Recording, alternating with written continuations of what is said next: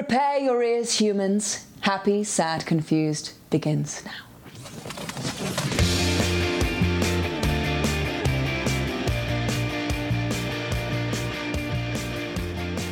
Today on Happy, Sad, Confused, Paul Feig on his comfort movie, Casino Royale. Hey guys, I'm Josh Horowitz. Welcome to another edition of Happy, Sad, Confused, Quarantine Edition. That's a qualifier. We're not back to normal, guys. Calm down. We're still in the weird new normal. The best I can say is that we're still talking to cool people. We're still geeking out about movies. We're still trying to put on a brave face even as the world collapses around us. Sammy, is everything going to be okay? I mean, probably not. Okay. No. It's great. We're doing great. Okay. Sammy, you were supposed... Paul Feig's good. I'm good, man. Yeah, Paul Feig is still impeccably dressed. He's still dressing in his three-piece suits. I was wondering that. That was on my list of questions. He is still he's making cocktails every day. I don't know if you follow Paul Feig on Instagram. He's a good follow. He every day does an Instagram live where he makes a different cocktail. Ooh, do you think Tucci got it from him? Oh, I wonder if there's a beef. Oh. You know, I've made, of course, you're referencing Stanley Tucci's, I think it was on Instagram where he made a Negroni in a tight-fitting T-shirt, as he always wears. In a tight polo with some jazz in the background. I've been making Negronis the last couple days, maybe in no small part influenced by the great Tucci. I don't know if I look the same as I'm making a Negroni. I can guarantee I don't. But I guess my point is that he's made an impact on my life. I'm drinking more. Thanks, Stanley. If he could get one person to drink more, that's all he wanted. Negronis are really easy to make, by the way. Well, you should start doing tutorials. Yeah, it's really a bad byproduct of the quarantine. Among many, one is that my alcohol consumption is up. But do you make them look pretty, or do they just taste good? Are you asking if they look pretty? They are a nice color, thanks to the Campari. The Campari adds a lovely Campari. Anyway, yes, the main event today is Mr. Paul Feig. He's been a guest on the podcast back when we were doing this normal in my office, and he was kind enough to come on to talk about his comfort movie. And his comfort movie was, maybe some of you might think it's an unexpected choice for Paul Feig, best known for Freaks and Geeks and Bridesmaids and The Heat and all these great comedies for the most part. Spy. Spy is maybe my favorite. I love Spy. But Spy actually does connect to this, to the comfort movie he chose. He chose Casino Royale, the first outing for Daniel Craig as James Bond. And I think for most people, they think the best Daniel Craig James Bond movie, if not one of the best James Bond movies, period. But yeah, so make a Negroni, now make a martini. And listen to this great conversation with Paul Feig as he waxes rhapsodic about his love for Casino Royale. It makes sense in retrospect when you think of Paul Feig's work and you think of something like Spy, which does connect to Casino Royale. But even just the style, the great ensemble of actors, it doesn't. The more you dig into Casino Royale, I think the more you understand why Paul Feig might be attracted to it. And it's fun. It is a fun movie. Flick. It is. It is a good one.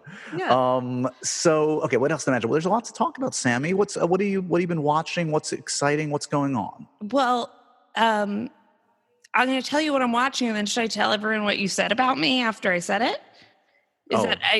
Started Friday Night Lights, and you asked if I was a fucking moron for having never watched it before. Okay, you're giving me a bad reputation. Which is really encouraging. I didn't say that. Did I say those words? Yes, I actually think it's recorded. No, not on my end. I was just shocked. I guess those words flung out of my mouth because I was shocked because you have generally decent tastes there. That's a compliment in terms of television. And Friday Night Lights is not a secret anymore. People know. People have gotten with the program. What took you so long? You knew this was a great thing waiting for you. I did. And it was always daunting. It's like this and The West Wing are two that I've gone to start so many times over the years. And I'm like, oh, I don't know if it's too many. The West Wing, though, is probably twice as many episodes as Friday Night Lights. It lasted longer seasons. So Friday Night Lights is probably, 70 70, 80 like, episodes? Yeah, 72 or somewhere in there. Right. It's a great, yeah. And it's, I'm loving it. You know, I love a hunk. I love Kyle Chandler and Taylor Kitsch, obviously. So I'm loving it, but I was intimidated by the amount of episodes. Right. Well, I'm glad you said before you were in like season 4 right now. So you're getting through it. You've gotten through the rough patch where they hit a body in season 2, right? No? Yeah. And we had some steroids and but well, good. I'm glad you're discovering new exciting things. There are others, or the old exciting things. There's some new exciting things out there. I know we both loved the new HBO film with our man Hugh Jackman, Bad Education. Oh my God, what a treat. For those that haven't seen that, they should really check it out. It's kind of like a darkly comedic thriller in a way, based on a true story. And Hugh's great in it. I really dug it. So good. I mean, when is he not? But okay, it's nice to see him like flex the drama muscles a little bit, you know. Totally. I enjoyed, and you'll be shocked to know this because I'm not like the biggest music aficionado. I enjoyed the new Beastie Boys doc on Apple Plus. Really good, directed by Spike Jonze. We're very well done.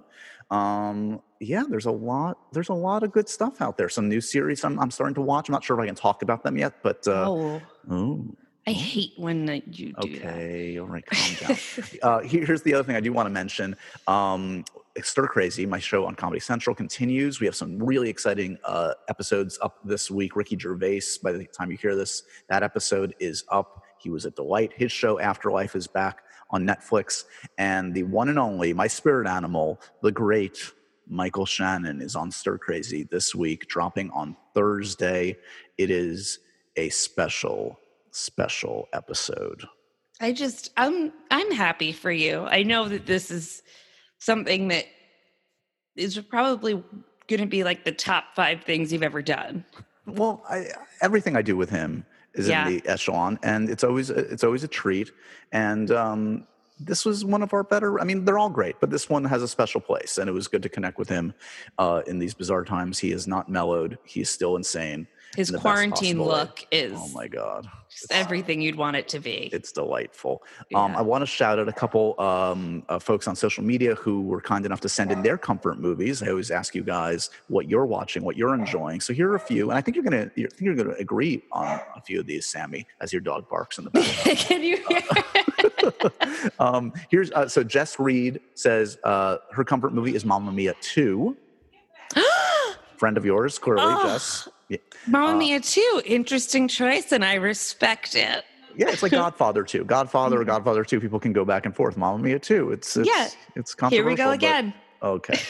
Sabrina S. says Mary Poppins. She's going old school. The original, okay, not Returns. Yeah, Got it. Not Returns. Lainey S. says Notting Hill. Great one. All the Richard Curtis movies, For Weddings and a Funeral. I feel like they all qualify. Here's a different kind of a take. This person's maybe a person after my own heart. Disco Non Sequitur chooses Inside Llewyn Davis, the Coen Brothers movie, as their comfort movie. Have you been watching what? Just Google Oscar Isaac quarantine. He's been really it's been wonderful. Is he hanging around Brooklyn? Is he his wife has been posting a lot. He's cooking, he's dancing while cooking, he's doing a lot of guitar. He giving his kid a haircut. It's where Oscar heads like myself, it's great. Sorry, continue. No, this is good to know. I'm an Oscar head. Alexander Adams says Pop Star Never Stop Stopping. Great pick. One of the best comedies in recent years. And my old buddy, this is a former coworker of mine, Keith Sharman, picked my favorite year. You haven't seen My Favorite Year, have you? Yes, I have. Okay, good. Yes, I have. Good. For those that don't know, Peter O'Toole, Mark Lynn-Baker, a really great comedy from the I think it's like 80 or 81. That's definitely one of my comfort. Peter O'Toole as himself. One of these days, I'll tell you my Peter O'Toole stories. I met Peter O'Toole before he passed. It was quite a treat. Kill him. I have an autographed. I not only do I have an autographed Lawrence of Arabia poster, but Peter O'Toole, but I have what I would wager is the only autographed Peter O'Toole DVD copy of Supergirl. He was in Supergirl, which is a fascinating movie if you have not checked it out. That's insane. And I got to think that's maybe how many Supergirl DVDs did Peter O'Toole sign? One. You got it. Spoiler, one. Anyway, let's get to the main event. This is Paul Feig. He is always a delight. I joined him via Zoom so I could stare into his pearly whites and also see his amazing, impeccably dressed style. He is, of course, one of our great filmmakers, and he has good taste because he chose Casino Royale as his film. I hope you guys enjoyed my chat. And once again, remember, as always, to review, rate, and subscribe to Happy, Sad, Confused. Spread the good word. And without further ado, here's me and Paul. Well, it's always a pleasure to welcome a friendly voice, a friendly face to Happy, Sad, Confused, even in these weird times. I'm sad you're not in my office today, Paul, but it's good to see you. How are you doing? I'm great, Josh. How are you? I'm very sad not to be with you in New York, and I'm sad to be away from New York right now.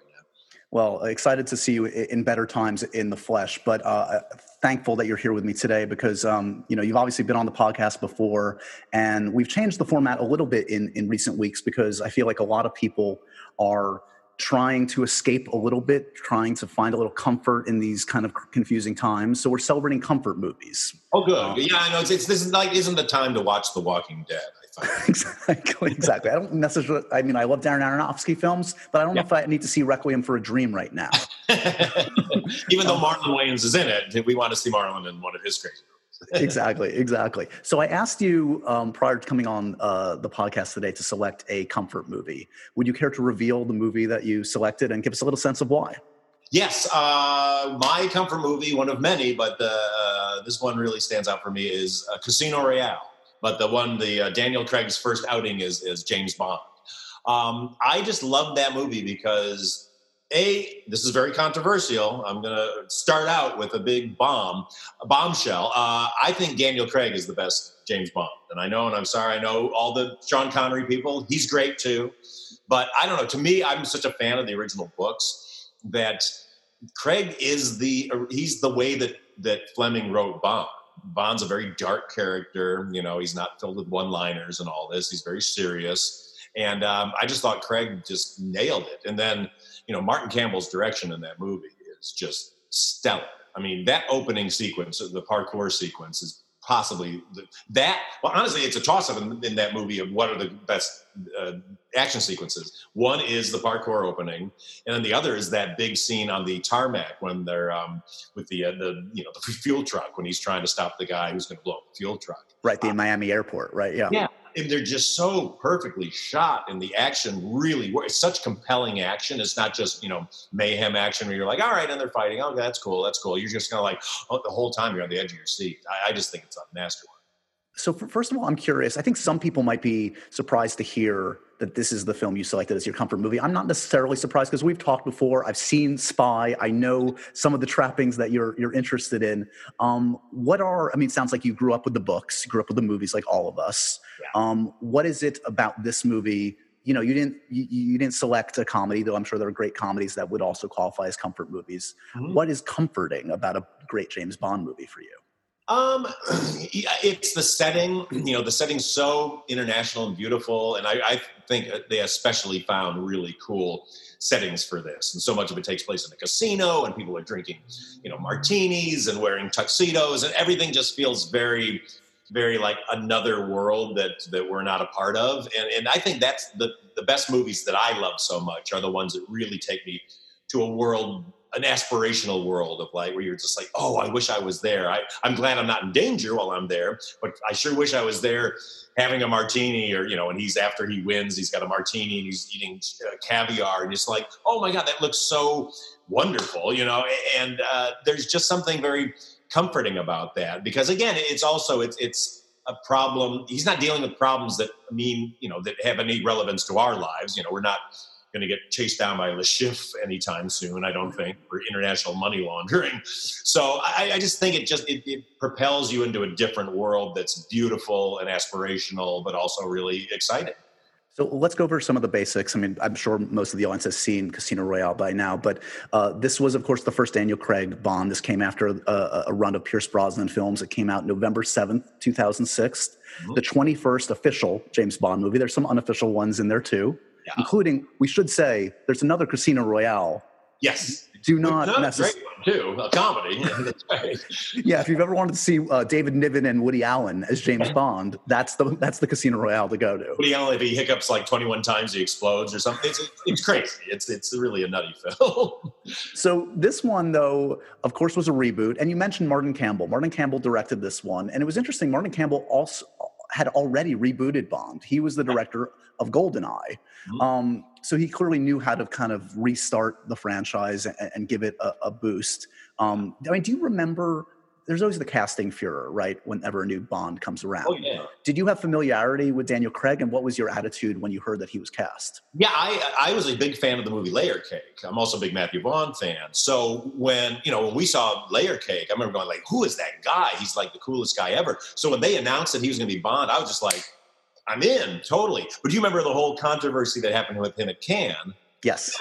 Here's why it's so funny, having been through my own controversial movie with Ghostbusters, you go like, the things that people get so outraged about early on are so incredibly stupid. For those in the audience who don't remember, they were going to introduce Bond at Cannes, and so they're going to bring him in on a speedboat. So he comes in on a speedboat, but because of safety regulations in France, he had to wear a life preserver or a life vest. So here comes Bond pulling up all cool with a life vest on. And everybody's like, oh, see, he shouldn't be, he had to wear a life vest. He's not tough like Bond. It's like, are you kidding me? How dumb are you? The guy had to wear a life vest. Maybe they should have made it like black with a tuxedo, like out of tuxedo material. Sure, they could have done that. Well, first impressions are important. And this one, I mean, you alluded to it, the film makes a great first impression. It essentially has two great opening sequences back to back. First, it's the black and white pre-credit sequence, and then it's this 10-minute crazy parkour sequence. Let's just go through a couple scenes and talk through them if you'll indulge me. So the opening of the film is this kind of, this whole film is a bit of an origin story. This is his first two kills we're seeing. Yeah, totally. What's crazy about this to me is that Casino Royale was the very first Bond book. And yet this is basically the last of the Bond books to ever get made as an actual Bond film, other than the David Niven ridiculous one. So right there, you're kind of like, how did that happen? So what's so brilliant about it, and, all the writers on it, I know Paul Haggis was a writer on it, and a lot of people wrote on this thing, is that, you see this in this really stylistic way with this, big grain kind of Tri-X film, black and white. We see him do his first kill, how he becomes a 007. And it's, and it's brutal. It's really brutal. He kills the one guy, but then when he's in the bathroom afterwards and that, it's an ugly, ugly kill. And that's what I think is so brilliant about this movie is, and who knows which one of the screenwriters brought this to it, or what Martin Campbell brought to it too, is the kills are all take a toll on people. That's why Eva Green's character is so great, because she's, when she sees a guy get killed that Bond has to kill, again, in a very ugly, messy way, she's very, affected by it. And that's what I loved about that opening sequence, because you're in this black and white environment, then he's got this stark bathroom where he's trying to kill this guy. And he's got to drown him in a sink, and in a toilet. It's ugly, but it de-glamorizes how the Bond franchise has gotten so kind of silly over the course of the years. I think that's why I love this movie too, is it kind of reignited my excitement in Bond films. Because I always go see them and you're like, okay, cool. But you're always kind of like, there's too many gadgets and there's too much, too many one-liners and quips. Versus, again, what the original books were, that darkness. So I remember just sitting there for that opening and going like, oh my God, this is it. And then what do you go right into? You go right into Chris Cornell singing what I still think is the best Bond song. This is interesting. This is somewhat controversial. Okay, so Chris Cornell, You Know My Name is the Bond song in this one. And a lot of people love the movie. A lot of people don't cite this as one of the great Bond songs. You say it is, though. I love it. I think it's because, it just, that thing comes on, especially coming out of that sequence. And you're expecting to hear kind of more of the traditional kind of a Bond, Goldfinger kind of thing. And here comes this ba bam ba bam ba bam ba bam, and it's but it's still rock and roll, but it's also orchestrated, in the way that when you buy the version online, it's the more Soundgarden-y version of it, really. But it's just, I think it's beautifully written, and if you notice, the soundtrack uses the melody from that all the way through, and the people who made Mad Men completely ripped off the opening graphics of Casino Royale, because it was all those silhouette-y guys running around, which is exactly what they took for Mad Men, a year or two after that. Amazing. Yeah, I mean, you alluded to something that I do feel like it's always interesting to see sort of the evolution of Bond, and it's often kind of a course correction from the Bond before it, right? You go from like Roger Moore to, I think at the time it was Timothy Dalton, and that went dark. And then you go to Pierce Brosnan, which kind of started a little gritty, or not as gritty as this, but then by the end he was in like Invisible Cars, and it got a little comic booky. Yeah. And this definitely felt like a way, and I know people kind of cited this as like, an influence was maybe even The Dark Knight or Batman Begins at the time, these kind of grittier interpretations. But like then you look at, I mean, you can look no further than that next sequence, which is the parkour sequence, which is a full-on 10-minute action scene in which I think Daniel Craig sweats and gets in more injuries in that sequence than Roger Moore did in like 8 films. Oh my gosh, totally. It's crazy. Yeah. No, it's really, I know parkour was kind of, in vogue at the time. I love parkour. I mean, honestly, if you look at my movies, there's always some kind of dance sequence or I love bodies in motion. I think that's the most exciting thing cinematically. It's why Dog Day Afternoon is one of my favorite movies, because it's just like people running around and salting and sweating and all this stuff. And it's exciting because it's flesh and blood. It's not robots fighting or CGI fighting. And so that sequence just, it gears up and you just keep going like, oh my God, like, they're not taking it further. They're not taking further. And then suddenly they're going up on top of, cranes that are skyscraper tall. And the danger is so, again, when I made Spy and when I make my movies that have any kind of action in them whatsoever, and obviously it's very light action in my movies, I always say, like, I just don't want mayhem. I just don't want where you go like, okay, things are zooming around. You go like, oh, the second unit guys went out and shot a bunch of cool shots and they strung it together. And you're like, okay, obviously my wife in those situations, she's like start checking her phone or she'll wander off to the restroom. They're like, that should not be an action sequence. An action sequence, you should be leaning in. You should be getting information from it. You should be getting character things from it. And if it's a comedy, you should also be getting some laughs from it. And this thing, you just keep leaning forward because you're going like, what's he going to do next? Oh my God, how is he going to get out of this? I can't believe he's doing that, and then he's like almost dies a bunch of times. And I mean, he's jumping from one crane to another and he lands and he almost falls off. And the stakes are so jacked up high, and not in a way of like some of the old other Bond movies where suddenly he's got a parachute under his jacket or whatever. Right. The Union Jack parachute that comes out. Yeah. Totally. Like he is in a Hawaiian short sleeve shirt, running around and, but then it ends with him doing a very not Bond-like thing, like killing an unarmed guy just because he's so, doesn't want this guy to go further or just he's mad or whatever it is. And also just the brilliance of the whole thing they're chasing around for is a code that turns out to be even though it's hugely significant, it feels like such an insignificant thing. The code to get into a room at an airport. Right. It's Ellipsis is this whole kind of like, yes, MacGuffin that really doesn't matter. I don't even think about it. It's really, that's the art of a great screenplay, I think, is that when you don't even realize that doesn't really even matter at the end of the day. Totally. And, and what a brilliantly written script. I mean, for an action movie, for a Bond movie, it's a really brilliant script. I think one of the other impressive things they did with this, beyond the brilliant casting of Daniel Craig, is they surrounded him with some amazing actors. So let's talk about a few of them. I think Mads Mikkelsen as Le Chiffre is a great villain. I would dare put him up in the top 5 villains because he's, what a cool presence on screen he is. And plus with the bleeding eye, it's Perfect. Just all these weird kind of bonding things without like stroking a cat, Meanwhile, he has like the inhaler too. It's fantastic. Yeah, no, totally. But I love that. I mean, that's what's so great about that movie is everybody is very vulnerable in that movie and everybody's very human. Which you don't normally see in these movies. And that's why it's so hard. Look, I enjoy superhero movies. That's why I've always had a hard time getting into them because I'm always like, they're not invincible. I mean, they're not vulnerable. I don't understand their vulnerability versus, I look at Bond getting hit and punched and he's bleeding, or I see Le Chiffre breathing out of his inhaler and you're like, okay, I know it can take these guys down.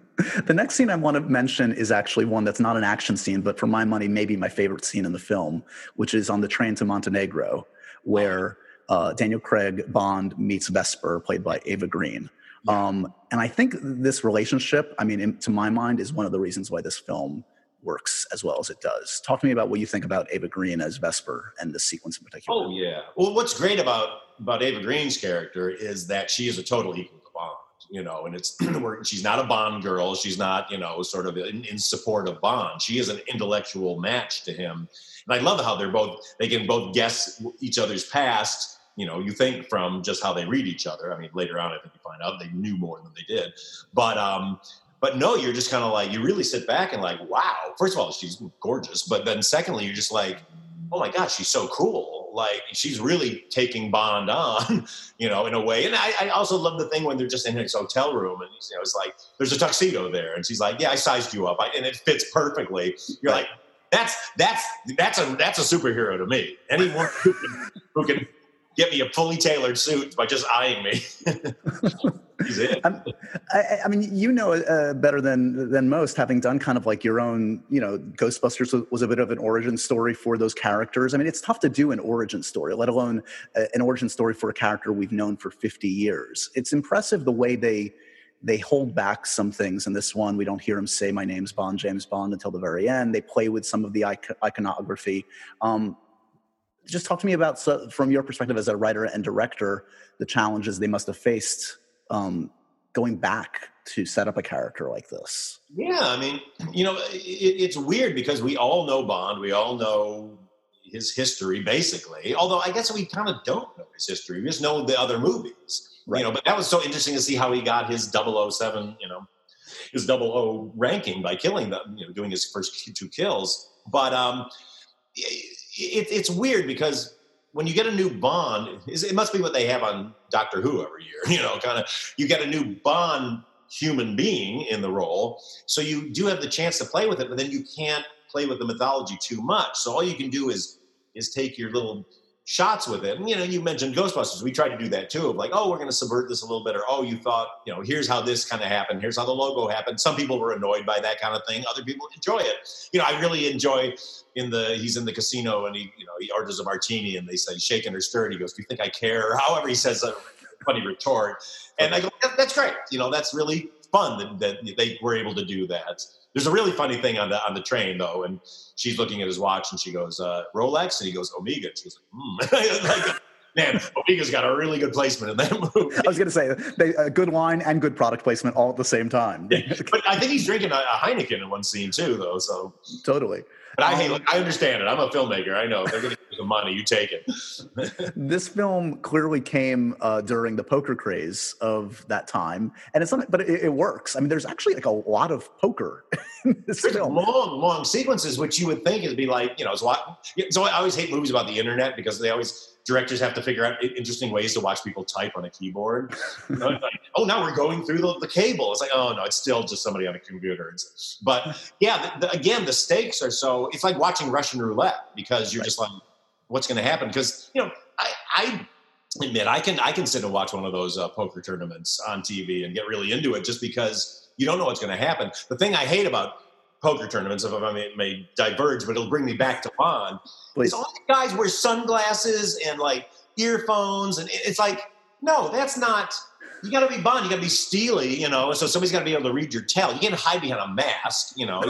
You show them like in a Batman mask. Well, sure, I could win at poker then. So that's why I think again it's so fun to watch that one of like, here's these guys, but also the setting, and they're all dressed up, and there's all these other international rich guys around who seem to be pretty terrible players, by the way, because really only Le Chiffre and James Bond have any real cred at that table. Right. I'm not sure. I mean, I appreciate Felix Leiter always, and played by a great actor like Jeffrey Wright. But that's even a nice reveal. They kind of hold back who he's playing for a while. Oh, totally. But I mean, everything down to like those chips, you know, they have like poker chips, but then those like long, you know, the rectangular ones that look so beautiful. Everything is so tactile in that movie. You're just like, you want to touch it all. You want to be there. You know, you want to be drinking that drink. And A couple other scenes I want to mention. Around when we get into the poker section of the film, there's the part where he's like drugged and he essentially has to defibrillate himself, which again is like more sweat and blood and everything coming out of him than I've ever seen in a Bond film before. And a really well done, suspenseful scene for my money. Very suspenseful and crazy. I mean, if the one crazy gadget he has is a defibrillator and whatever that shot that brings him back to life in the cars, at least you go like, yeah, I guess that kind of makes sense. Like you would want to be prepared if Bond got poisoned versus some of the other ones. It got to a point in the older Bond movies, like especially the Roger Moore ones, where whatever Q would introduce as you go like, well, okay, but it always had such a specific thing. Exactly. Yeah, Their watch will turn into a saw that will cut through rope. It's like, I wonder if he's going to get trapped somewhere with a rope around him. This is anti-shark repellent. Wait a second. Exactly. Listen, there's one man in the world that this dart will hit and it will take him out. Oh, well, I need him. But I mean, the fact that he's got to be talked through saving himself, and he almost dies, and he defibrillates himself at the very last minute, and then cleans up, somehow gets a beautifully laundered, clean, perfect shirt, and comes back to the table looking perfect. And that's his superpower. That's his ability to clean up very quickly. That's my Superman right there. You are talking for the podcast listeners. They can't see you, but you haven't dropped your Savile Row wardrobe for the sake of the pandemic. You're still no, suit and tie every day. That's how I'm a big believer in, in these kind of times, you have to have a routine, get up, shower. I always say, don't spend the day in the clothes you slept in. Was Bond in some way an influence on your own style, on your own wardrobe? I mean, you're always so meticulously dressed. Oh my gosh. Yeah. I mean, I've had a few cinematic influences, and Bond was definitely one of them because he was always dressed so immaculately and beautifully. I look at that. I mean, I think Bond inspires me more into formal wear, but I have to say, one of the biggest fashion revelations for me is the very last shot in Casino Royale, after he shoots the guy there on Lake Como, and then he comes up, and that last shot is a low angle shot looking up at him. He's holding the gun, but he's wearing this beautiful 3-piece Tom Ford suit that I had never seen a Tom Ford suit like that before. And I remember in the theater going oh, I almost I literally made a sound. And I now own a version of that suit from Tom Ford. It's not that one, but it's actually, ironically, if you go to Tom Ford, it's the one they make all the sales guys wear now. But it looks so great. So yeah, he huge. How much was James Bond on your mind when you approached Spy? Very much so. Very much so. It was, I had, like I said, I'd kind of fallen away from the Bond franchise before Casino Royale. And when I saw that, it got me so invigorated that I remember going I want to make a James Bond movie, and was even trying to lobby at that point, which no one would ever let me do it. Not that they would even let me do it now, to see if I could make one. And there's no way. But then it was really, we were just finishing The Heat, and was it Spectre, the one that came out, or Skyfall? I think it was Skyfall. Probably Skyfall. Yeah, that sounds right. And so that was coming out, and I remember just going oh, another Bond movie. I want to make a Bond movie. I just was so just driven. And then I remember thinking well, they're not going to let me. So how will I do it? Oh, I know. I work with all these funny women. Let me write a female James Bond. But then I wanted to put it through my window, and I wanted it to be somebody who was completely, you would never think would be Bond and that thing. So, but yeah, I mean, completely influenced by Casino Royale. Every time I see you, I'm always asking about the sequel. There's so much love for that one. I mean, that's one of those that I hope, whether it takes 5 or 10 more years, I hope we eventually get another Spy story. Yeah, fingers crossed. I mean, now with the Fox merger, it's over at Disney, so I don't know if they'd even let us do it R-rated. And I definitely want to do it R-rated. I don't have any desire to do a PG-13 Spy. So did you ever get anywhere in trying to get a meeting with Eon or something to talk about trying to direct a Bond? No. Well, I mean, it's funny. I have friends who are very mutual friends with Barbara Broccoli, and I've met her socially a couple of times. But the word was always that they would never let a non-English person do it. But then Cary just did one. Yeah, Cary Fukunaga is, I think, the first. Yeah. A couple of interesting what ifs I want to mention in my research. I mean, you might have heard this one. There was a different iteration of Casino Royale. Apparently, Quentin Tarantino wanted to do a Casino Royale adaptation with Pierce Brosnan as a period film. Oh, I didn't know that. Interesting. Intriguing. Very intriguing. I had not heard that. Wow. And this one I found fascinating too. You know who the second choice was? The one that nearly got Bond when Daniel Craig got Bond? No. Was Superman himself, Henry Cavill. Really? They decided he was a little too young at the time, and they went with Daniel. Well, when Daniel is going to hang up his spurs, I know who I want to be Bond. Give it up. Henry Golding. Henry, of course. Henry would be the perfect Bond. Henry's so charming and cool, and he's going to be Snake Eyes. He just finished shooting that, so I'm all Team Henry on that one. You gave him a little Sean Connery moment in Last Christmas, so there you go. There's his audition right there.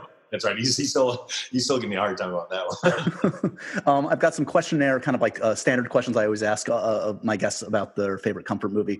Who do you think delivered the best performance in this film? If you had to give the award for best performance in Casino Royale, who delivers? Wow, oh, that's a tough one because I don't want to single anybody out. But I got to hand it to Craig because he had to prove a lot of people wrong. He had a lot of detractors going into that. And that's just a tough thing to do. And I just felt he just kind of kept that cool center and obviously you're editing and stuff, but I just felt like he just took the confidence you needed in that role and just had it there, but also was brave enough to let that vulnerability be there, But then, Eva Green is like such a close second. It's crazy. We talked about a few of the scenes. What's your favorite scene in the film at the end of the day? Oh man, boy, that's a tough one. Aside from the obvious ones of the two action scenes that I love so much, I love the scene with them after he wins the money, before she gets taken away. I just think he's sitting in that big dining room by himself, drinking a martini, having caviar. She comes up, and there's just something so cool and so aspirational about that. You're relaxed, like, oh my God, he did it. That you really, that's a real comforting moment, even though something terrible is about to come up. And one of the craziest scenes in the world, which is in the book, that whole thing about making him naked on the chair with no bottom and whacking him in the nuts with the thing. Like, that's crazy. Yeah, Daniel Craig earned his paycheck for that scene alone. I don't know if he really experienced that or not, but I believed it. Oh man, that's. Show me a guy that doesn't watch that scene going like, oh my God. That's the table. What would you program as a double feature for this film, for someone that's watching this and maybe wants to make a big night out of it? Well, this is very self-serving. I would say Casino Royale and Spy. I think because honestly, you can see the influence, but you also see what we did different. You can see the stuff that we kind of played with. And so that's I'm promoting. So finally, I'm just curious, you mentioned Daniel's your favorite Bond. So who was your favorite before Daniel Craig? Were you a Connery guy? Were you? Yeah. Oh, I love Connery. I loved Connery. I thought he was great. I really enjoyed the Roger Moore ones. For a while, they got really bananas towards the end.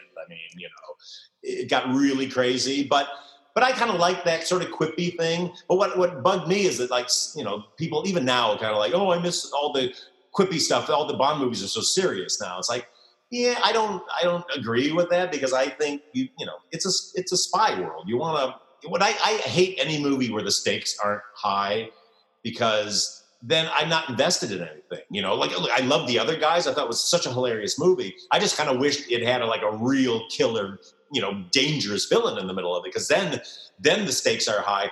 That's why I love movies like, the biggest influences tonally for me, even though they're not my favorite movies in the world, were like 48 Hours, Beverly Hills Cop, those late 80s comedies, because they are so dark. And the stake, what is it? I think Beverly Hills Cop has like a cop getting executed in a hallway in the first scene. You're just like, wait, I thought this was going to be funny. But then you realize how much funnier it is, like in 48 Hours when Eddie Murphy goes into that country bar, you're just like, this is funny because he could really get killed. And I think these filmmakers would make it so he might get killed.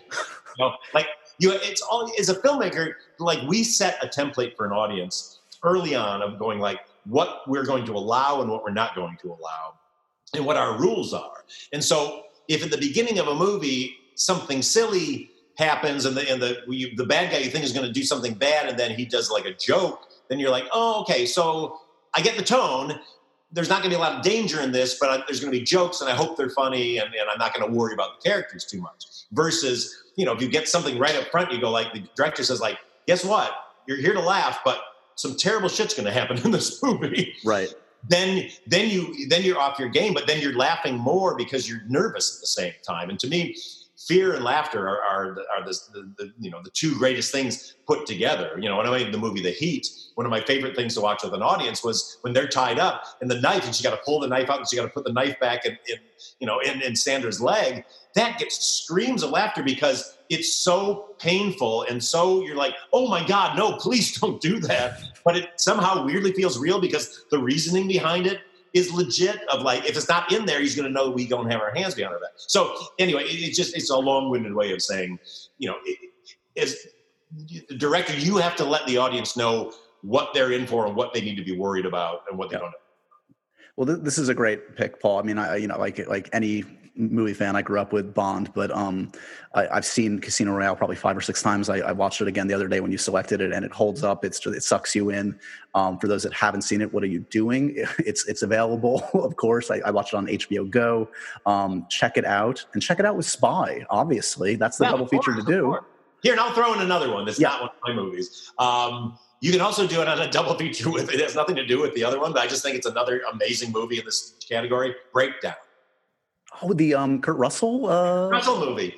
That's a good movie. Is so awesome. That is like, you are pulled along through this film. It's crazy. The stakes are so insanely high. Oh, wow. City guy versus, these other, these low-class kind of guys. And it's just like, oh my God, I think it's brilliant. I'm going to go back to that one. I don't think I've seen it since it came out, but I remember enjoying it at the time. Jonathan Mostow, I believe, directed that one, right? I cornered him when I was at a DGA feature directors dinner and just completely cornered Mostow for like an hour, just peppering him with questions about Breakdown. I love it. I always love geeking out with you, Paul. You're a man after my own heart. Maybe your wardrobe's a little bit better than mine, but I appreciate you taking the time out to celebrate Casino Royale, and I hope you stay safe and sane in these weird times, and I can't wait to catch up with you in person. You too, Josh. You're one of my favorite people, and I really appreciate you having me on and doing this, and you look great, and we're going to get through this. And if anybody wants, until this quarantine's over, every night at 5 o'clock LA time on my Instagram feed, Quarantine Cocktail Time. Come on by. We're raising money for charities, and we're making cocktails, and I'm being it. So join us. I've been enjoying it. I was saying before, your margarita dance on Monday was just stellar. Thank you. Well, more stupidity to come. So that's a promise. And so ends another edition of Happy, Sad, Confused. Remember to review, rate, and subscribe to this show on iTunes or wherever you get your podcasts. I'm a big podcast person. I'm Daisy Ridley, and I definitely wasn't pressured to do this by Josh.